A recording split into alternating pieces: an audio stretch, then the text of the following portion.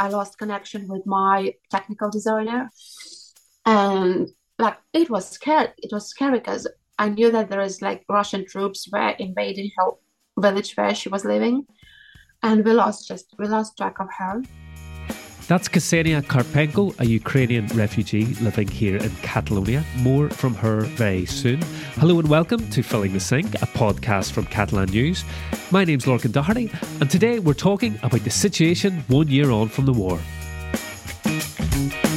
On the 24th of February 2022, Vladimir Putin ordered Russia's large-scale invasion of Ukraine. 1 year on top of the tragic loss of life and devastating destruction, the war has also led to the biggest refugee crisis this century, with over 8 million Ukrainians fleeing across Europe, in addition to more than 5 million people the UN estimates are internally displaced within Ukraine. On today's episode of Filling the Sink, we're going to hear the stories of some of those refugees, Ukrainians living in Catalonia, trying to make a new life for themselves. And we'll also hear from some Russian dissidents who were also forced to flee their country. Joining me today is Killian Shields. Hello, Killian. Hey, Lorcan, how are you? I'm very well, thank you. How are you? I'm not too bad, thank you. So, we're 1 year on. The Ukrainian community in Catalonia is marking the first year anniversary of the full-scale Russian invasion with protests here in the centre of Barcelona, for example.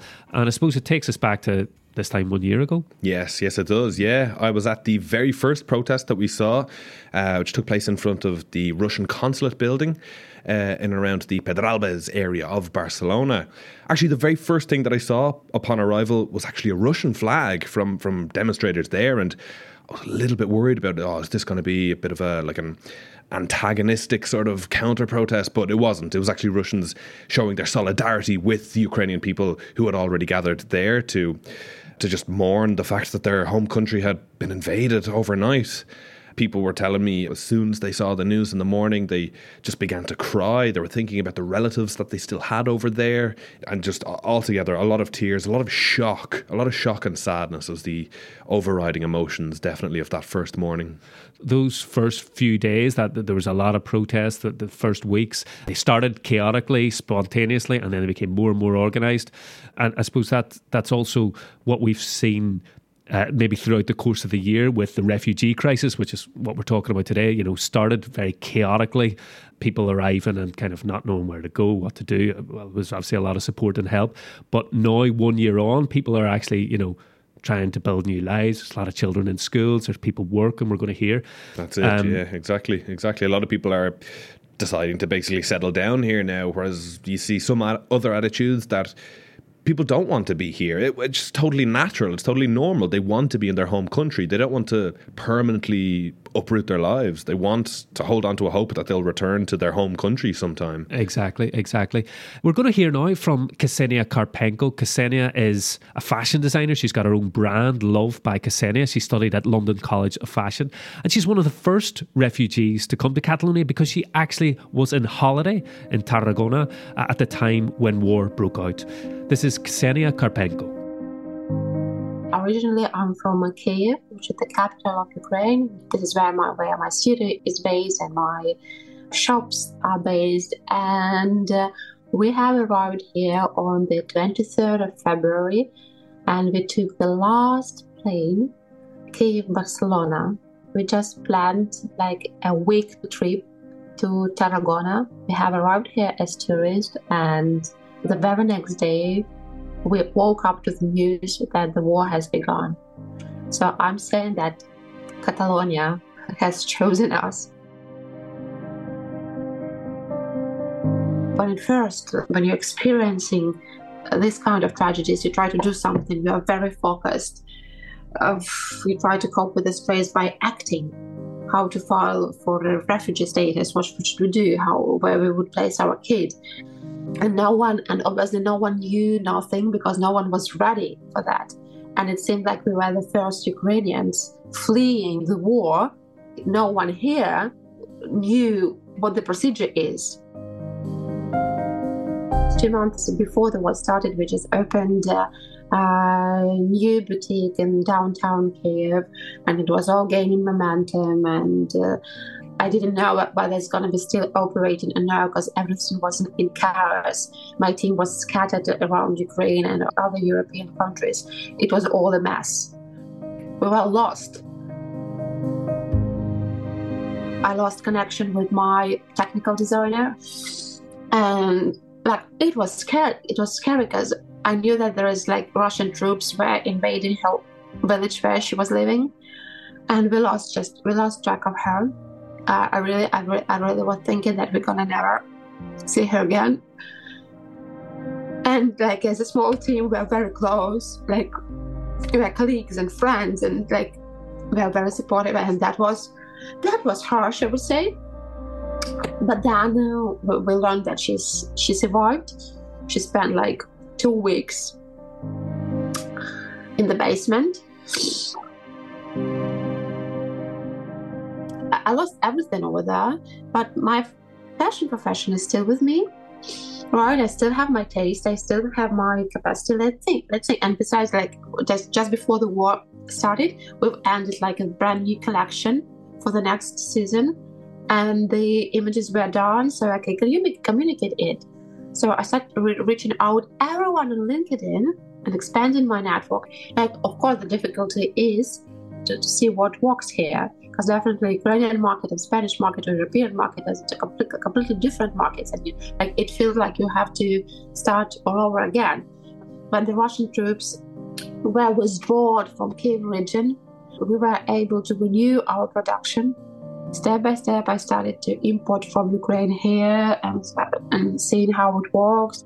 So it was a little messy, but people here helped us really hugely. I will forever, till my last breath, grateful for Catalan people, how it all sorted out and how everyone was helping. And the school was also amazing. It seems like the teachers embraced the kid. He's so happy. He now speaks perfect Catalan. And this is this is where I find my peace as well. For me as a mother, the kid, I'm bringing him in a very calm and peaceful society, and seeing him happy, this is my top priority, of course. With work, you can always catch up, but with the kids, you can't catch up. If the time is lost, it is lost. It's Ksenia Karpenko. Our thanks to her for speaking to us this week. Killian, you can really hear in her voice as she's, going through, playing in her mind, the uncertainty of not hearing from a friend back home. And I just imagine that scenario played out literally millions of times by the various refugees trying to contact people back home, Exactly, yeah. No, it's absolutely heartbreaking. Killian, tell us just how many refugees have come then in the course of the year? Yeah, so in Catalonia, over the course of the past year, we've seen around 36,000. Now, that counts all Ukrainian refugees who have come and who maybe have left. Many have, in fact. And the latest estimates from the Catalan government are now that around 21,500 are here at the moment. Over 72% of the refugees here are women. The vast majority are obviously women and children, because men in Ukraine aren't able to leave the country. So Catalan schools have welcomed 5,000 students that have come from Ukraine over the course of the last year. And in fact, Girona, in the north of Catalonia, is the kind of area that has the most, over 1,068, followed by Tarragona and Barcelona. It's just kind of interesting that Barcelona is not the top of the list. It's obviously the biggest city and it has the biggest population. It's typically top of most lists that we see in these kind of things. So it's kind of interesting to see it. Yeah. It's only third. A lot of refugees have come first to places where there was already a pre-existing Ukrainian community. And sometimes that might be in, for example, Guissona, a small town in the west of Catalonia where there's large meat processing industry, or, for example, which we are going to hear about along the Costa Brava as well. Killian, as well as the support and help for the Ukrainians that have come to Catalonia, obviously there's also support for those that have remained behind. Yeah, absolutely. The Catalan government, for example, has spent around €1.7 million in aid. As well as that, the Catalan Cooperation Fund has sent over €740,000 to humanitarian projects over the course of the year to help out with the effects of the war.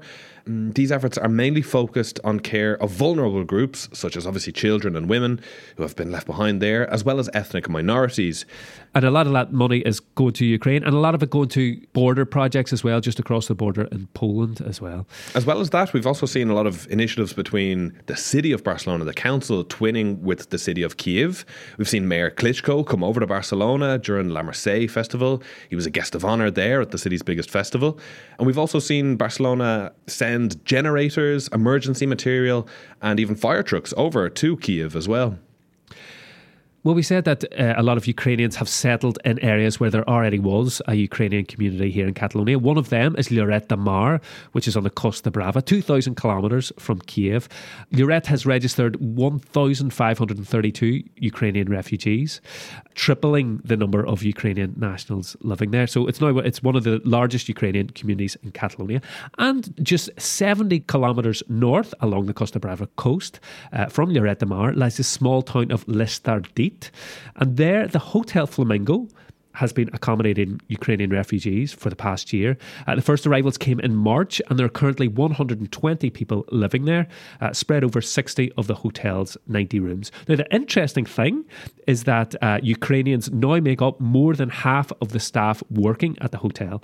And the Catalan news agency, our colleagues at ACN, spoke to 3 people who are living and working in the hotel. This is Anna Vikovanets, Tatiana Hulevets and Olian Kohl. The most important that work gives me opportunity to be independent. That it gives you feeling that I can buy things for my children, food, clothes, and all the things that they need. For my mind, it's better to work, don't sit and think about all the bad things in the world. So better to work and do something. When you are moving, when you are doing something important, something useful. So this is very healthy for the mind. We come here for the program Red Cross. I felt supported, really. But of course, work gives me opportunity to be independent. Yeah, of course, I'm enjoying this place. It's near to the sea, so it's a wonderful place. I'm very happy that I'm really thankful for the God and for the old people that supported us on this way, that we are here, we are safety, and we have support. And also this wonderful place, I just cannot imagine how to dream about this place to live. Estoy muy alegre que ser aquí. I'm very happy to be here, to be living here and working here. I'm here with my son, who's 15. It's difficult to survive on the Red Cross program alone because we have to pay for things like the dentist. The program doesn't include all that. That's why we look for work. It's difficult for Ukrainians looking for work. We are hardworking, but the problem is the language. A lot of Ukrainian people here are talented, intelligent, with not just one university qualification, but 2 or 3. In my country, I worked as a senior accountant in a hospital, like the second in command after the boss, the director, but here I work as a waitress. It's different, I don't know. But I'm happy that I have work. I'm lucky I found this job. It's relieved a lot of stress. You have some path in your life now, and it's very important to know that you can do something tomorrow. I'm happy that I can pay taxes. For me, that's very important because I try to assimilate. I try to do the best I can for this country too. As for my future, all Ukrainians want to go back. We have a good life in our country, but we'll see. Miraremos.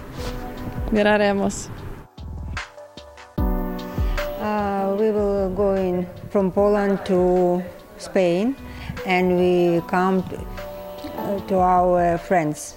They live in Girona, 20 years.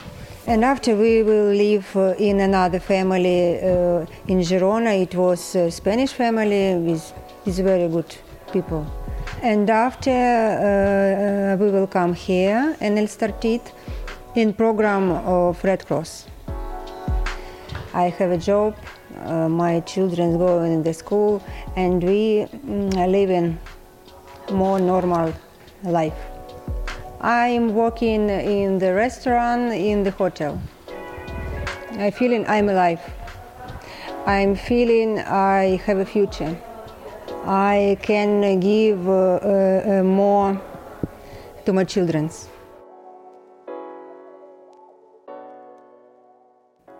Our thanks to Anna, Tatiana and Oliane. One interesting thing is, obviously there was a huge amount of refugees that came in the first weeks and the first months, but still, 1 year on, there are still Ukrainian refugees coming to Catalonia. Lloret Council, I mentioned Lloret earlier, the seaside town on the Costa Brava, they say there are still around 40 Ukrainians coming to the town every month.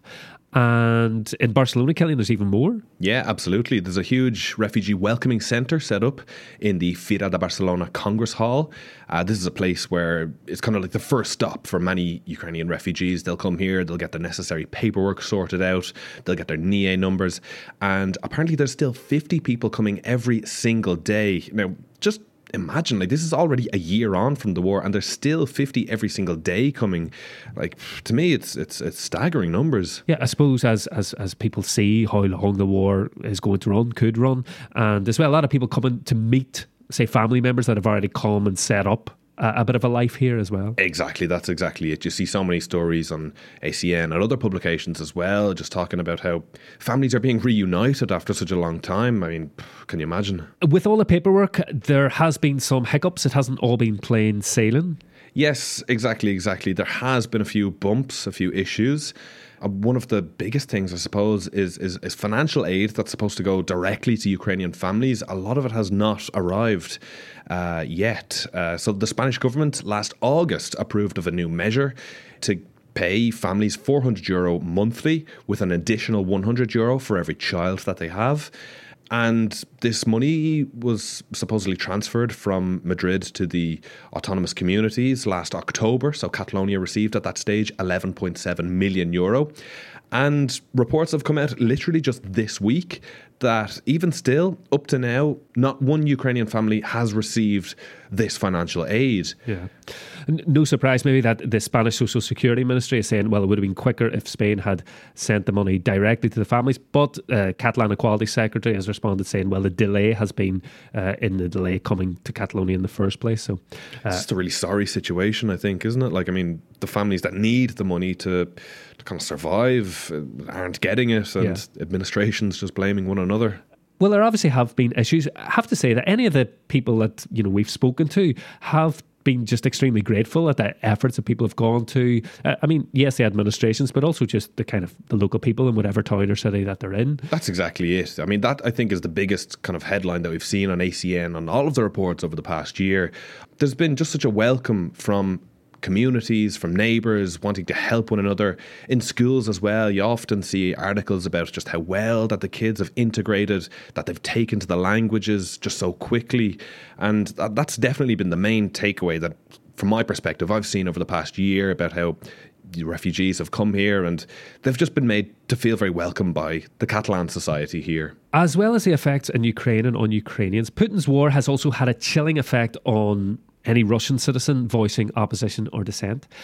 We spoke to 3 Russians who have fled their country and are now living in Catalonia. Andrei Paniushkin and first a couple, Anna Shevchenko and Nikita Kazantsev. When the war started, we've been protesting against the war. The police catched me. They locked me up in kinda jail. So if they catch you 3 times on the protests in 1 year, they can lock you in the actual jail up for 3 years, I guess. Anka had a visa. Yes. Schengen visa. I had a visa because I wanted to be a volunteer in Ukrainian-Poland border because my activism in Russia become really dangerous. So I decided to go somewhere, just not to be in Russia, because I felt that something bad could happen to me. They can force me to go to war. So we decided to buy a plane ticket from Armenia or Georgia to some South America with transit in Spain. When I've been in Barcelona airport, when I arrived, I tried to escape the airport and some guard asked me what I'm doing here, and I was just like, I wanted asylum, I'm a refugee, Geneva Convention, and they didn't understood what I'm trying to do, and they tried to deport me to the country that I've been from. Finally, they understood something. They gave me the papers to go outside of airport to enter actually Spain, and they gave me interview to ask for a refugee status in 2 days. I felt uprising pressure from authorities in Russia, in Krasnodar territory. So I felt that I should leave for a while. My neighbors said that police officers gathered information about me and prepared kind of criminal offense against me. In current Russia, you can be accused in everything. So I decided, because I have a tourist visa from Spain, be a tourist. At the 3rd of December, my neighbors called me. That was a video call in WhatsApp. And they said, Andrei, your house, roof of your house are burning. And that was true footage from my house. And they said, we already called to firefighters, police, in 7:30. And first agent came in 9 p.m. So 1.5 hours later, 1 kilometer for 1.5 hours later. Electricity was cut at the 4 a.m., 16 hours before fire. I see no reason, only my public opinion about war. That's only one reason why in 2 months after I flee Russia, suddenly my house burned down and I have nothing now. That was Andrei Paniushkin. Killian, you spoke to Andrei? Yes, indeed, I did. Terrible thing, really, that happened to him. He's actually opened up a crowdfunding campaign because he wants to relocate his family now over here to more Western Europe. He says that his main goal at the moment is just to move his daughter and his wife back here as soon as he can. Well, our thanks to Andrei, to Anna and to Nikita, and also to everyone we heard from earlier in Hotel Flamingo, Anna, Tatiana and Olean, and the fashion designer Ksenia Karpenko. Time now for our Catalan phrase. What's it this week, Killian? This week we've got no tener solta ni volta. No tener solta ni volta, to not have something, I don't know what. It almost literally makes no sense, as well as it means it makes no sense. Right. Solta is, you can kind of vaguely translate it to loose, and volta is like a lap. So no tener solta ni volta, it's you don't have a loose or a lap. And to me, I think it's just the fact that the words rhyme, but it's a very, very typical phrase here, that if you want to say this makes absolutely no sense, you'd say no tener solta ni volta. No tener solta ni volta. Well, that's all we've got time for today. Thank you very much for listening. Thank you for joining me, Killian. Thank you for having me, Lorcan. We're back again next Saturday with another episode of Filling the Sink. Until then, from me, Lorcan Doherty, and all of us here at Catalan News, bye for now. Adieu.